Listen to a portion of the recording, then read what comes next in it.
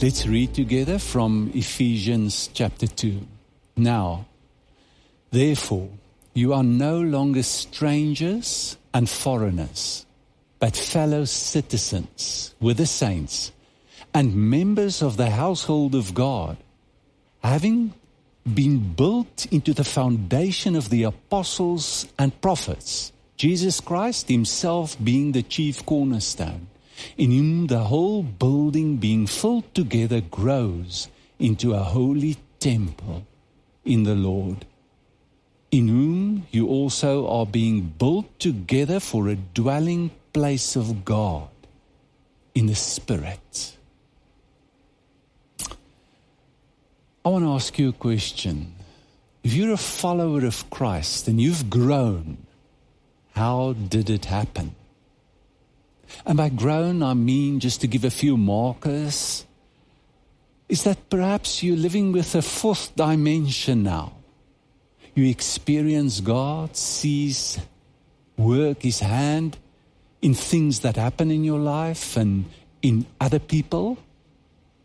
And perhaps you've grown in compassion. You're in touch with the deep pain and the groanings of the earth.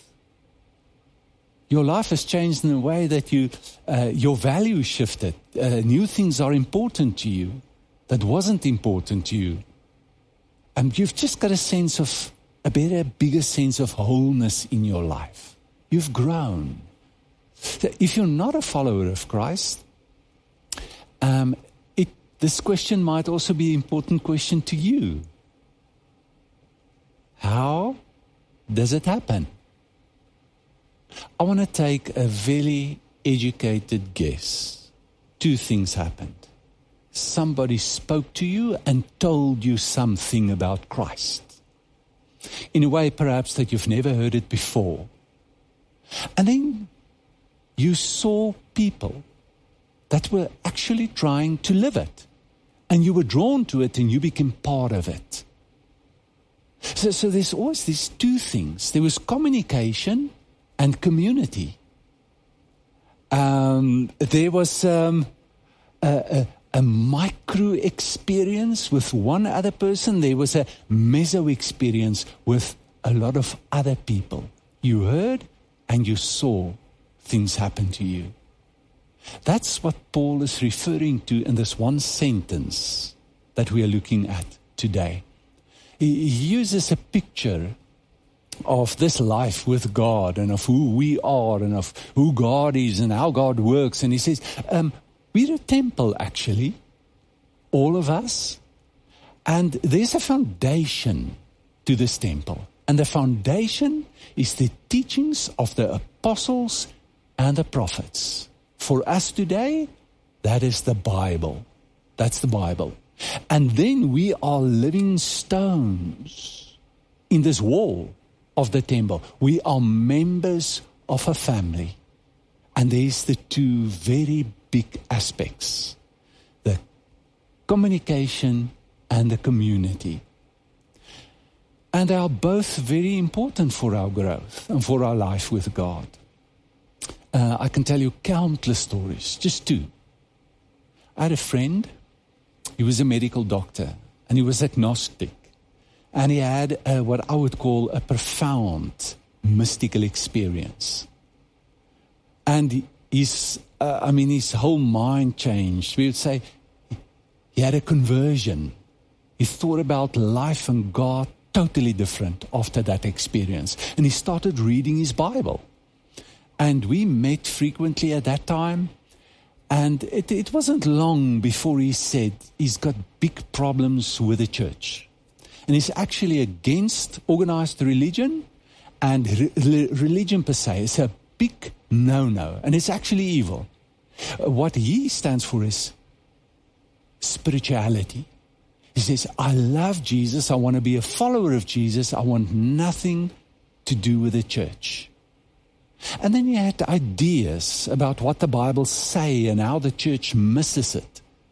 I tried in our conversation to make him attend of the fact that the things that he's thinking about was the things that the first church thought about.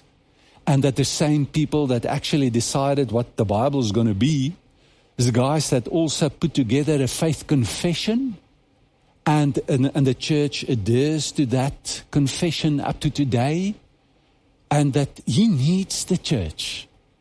He didn't felt that way. And today he interprets the experience that he had quite differently, doesn't put any value to it anymore, and his faith is dwindling. He needs the community of the saints. On the other side, I've been part of renewal experiences, or 2 times it was even called revival happening, and usually it happens amongst the youth. And what happens during those times is that the connection between people is to such an extent, there's such honesty and a quality and power to that connection that you're just drawn to it and drawn into it. And it's a communal experience. But what usually happens is that the leader or leaders perhaps ascribe too much value to themselves and think that it's got a lot to do with them and what they say and how they say it, and that they've got a greater measure of control over what's happening that they really have. And those renewals shipwreck after a while. And there's a lot of disillusioned people with a lot of hurt. And I sometimes think we inoculate people that way through those experiences, because a lot of those people that went through experience like that said, I'm very hesitant to get involved or to give myself to the church again, this communal experience, although it was fantastic while I was in it. Ian Pitt Watson says, with just the word you will dry up, but with just the Spirit, and I want to add community, you will blow up. But with the Spirit and the Word, community, you will grow up. We need both of these experiences.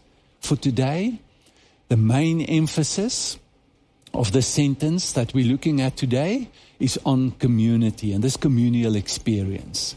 And Paul mentions 3 things: what happened to us, what can happen to us, and what causes it to happen to us. So let's look at it. What happened to us now? Therefore, you are no longer strangers and foreigners, but you are citizens, you are members, you're a holy temple. Something happened to us. We are no longer foreigners. Have you ever been a foreigner? Have you ever felt, this is not my place, this is not my people, and there's no connection. Now Paul describes this experience just before the word now. And here's a few of the words that he used. He says, you are far. You were far from God. You were far from connection with other believers. In other words, there were no contact. There were no influence. You were without God. You were isolated. No hope. If you have no hope, you have nothing to look for. There's nothing that gives you excitement about the future. You might even have fear. It's going to be very bad in the future for me. And then the big word, you were actually enemies. You were in a collision course. You opposed God, even though you didn't know it.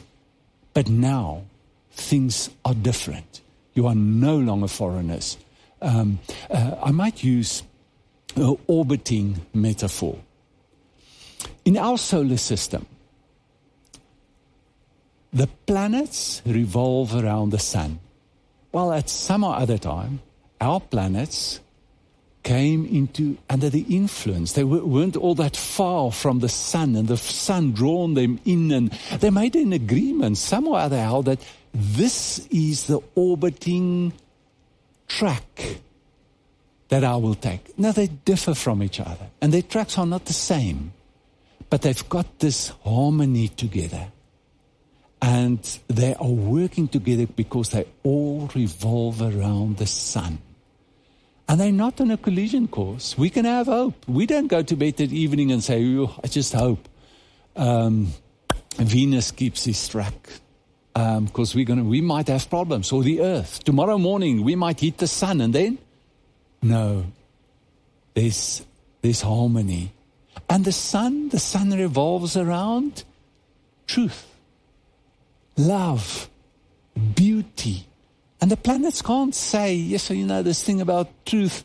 I take it to some extent. It might help me a bit, but I'm not totally, no. You accept it completely. This is the order of how things should be and how things work. This is something big that happened to us. We are now like the planets orbiting around the sun. And then he describes the nature of this connection. And he's got 3, in my mind, concentric circles that he uses. First of all, citizens. If you're a citizen of a country, you're part of a nation, you share the same ground to live on, same laws, pay taxes, if you like it or not, but you don't really know people. So this is more of a macro experience of a connection that you have with other people. It's a very important one as Christians. We are now citizens of the kingdom of God, of the new nation of God, of the saints. And Paul prays that we would comprehend with all the saints the different dimensions of God and of God's love.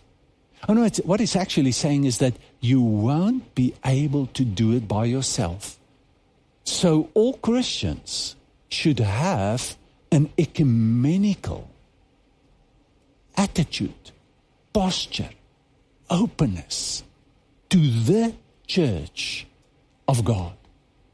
That's far beyond your domination or your church. And the church of the East must influence you. What do we all have in common? What do we all share? It's important. The Church of Africa, the Church of in Europe. We are different, but we are all the same in a sense. We are all part of God's nation. And then we are members of a family. Now that's a meso experience. It's much closer. You know the people that you live with, and that's in your family.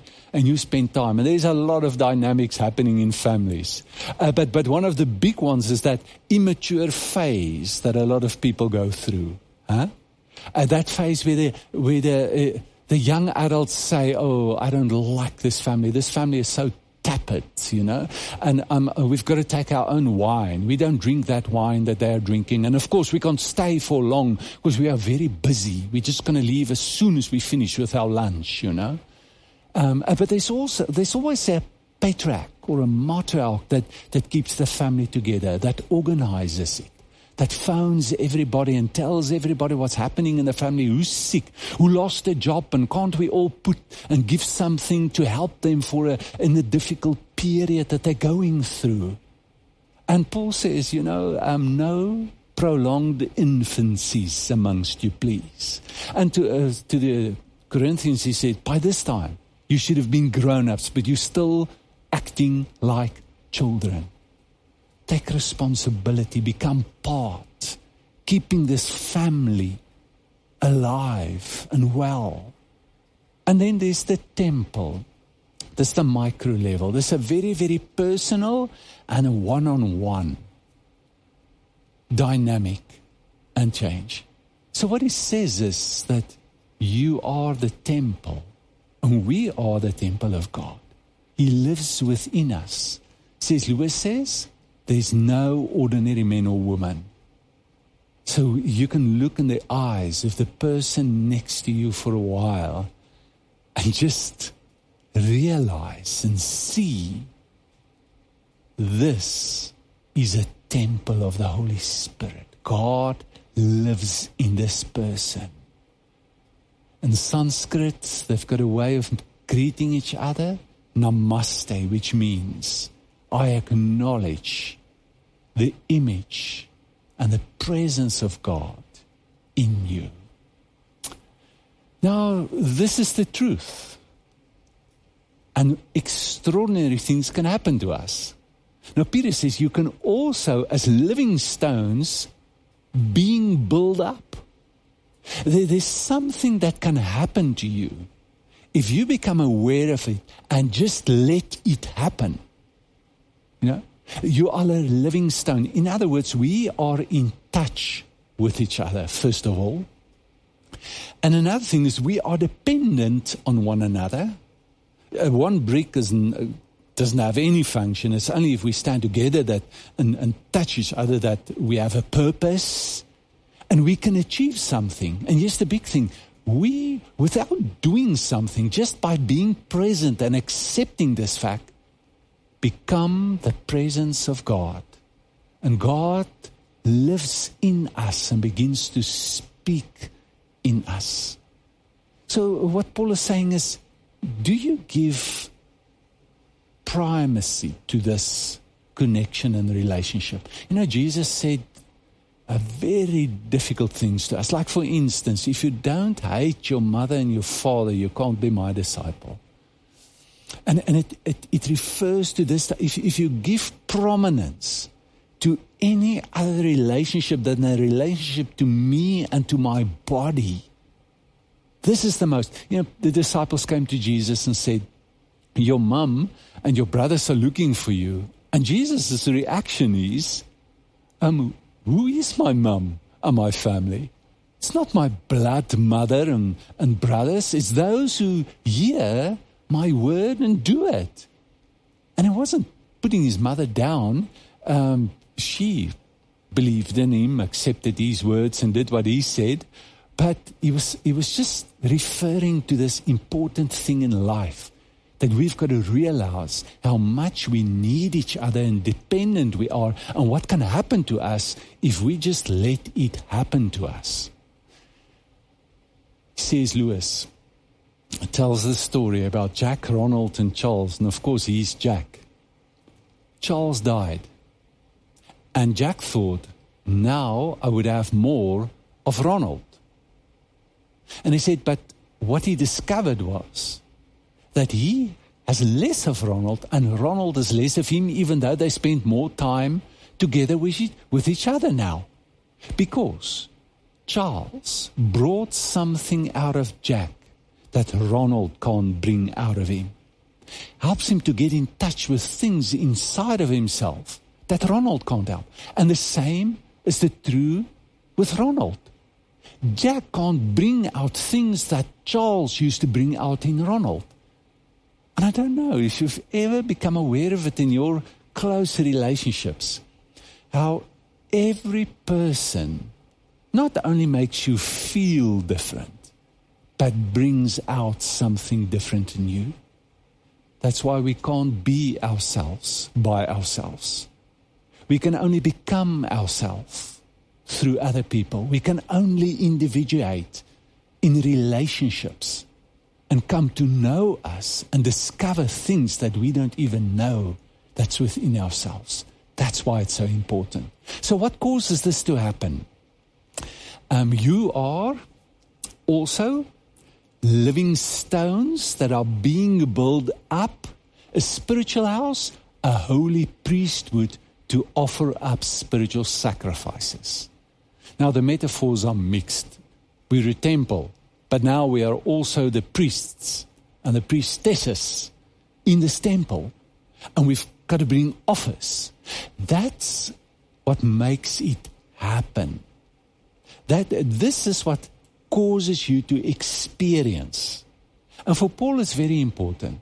You know, he gives a lot of knowledge, dogma, theology, things that you've got to understand. But then he says, now, for this reason, I bend my knees and I pray so that you can know it. And then he says, with a knowledge that surpasses knowledge and knowing. So that the Greek word for know, ginosko, is actually to know through experience for yourself. That's what, so this is not just things to believe. It is things to experience.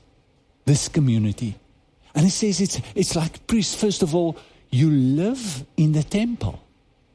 And you live in the presence of God. And you know, the ideas is mind-blowing that Paul gives. He actually says that we have direct access to God. Something that only the high priest had once a year. And when the high priest came out of the holiest of all the priests would be there and they would ask him, what's God like? Tell us. And he taught the priest so that the priest could taught all the people what God is saying and what God is like. And the prophets prophesied and they said, Hebrews 8:12 for instance, that there will come a time that nobody would tell somebody else and say, this is what God is like. Because we will all know him. We can go to that place. And I thank God for the people that I've met that gave me a deep conviction that there is such a place that we can go to. I thank God for the people that taught me, that are with me, that took me to places with them.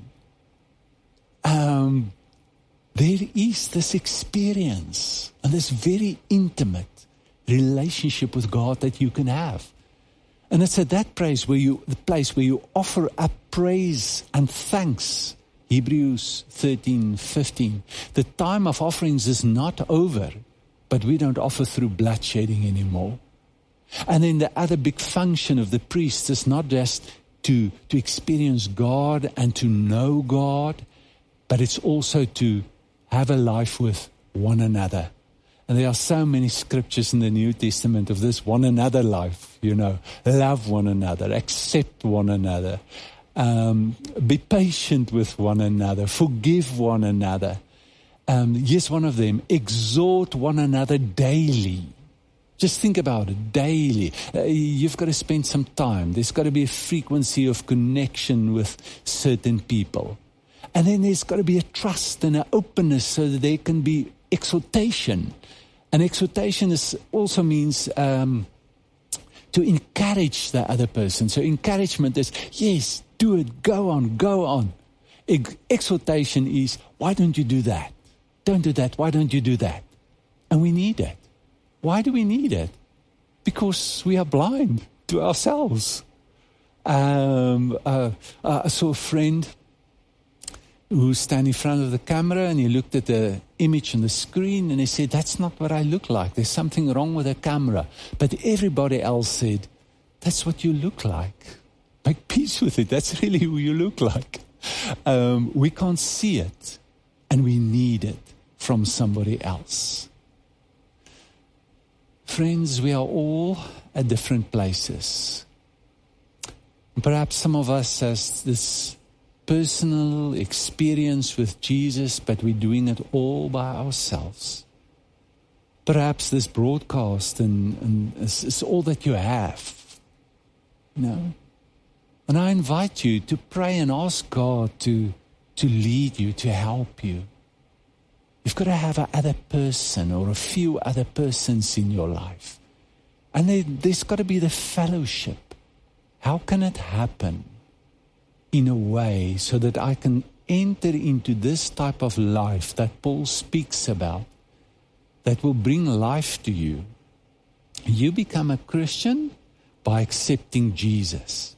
You become a member of the family by becoming a member of a group, by committing yourself to a group.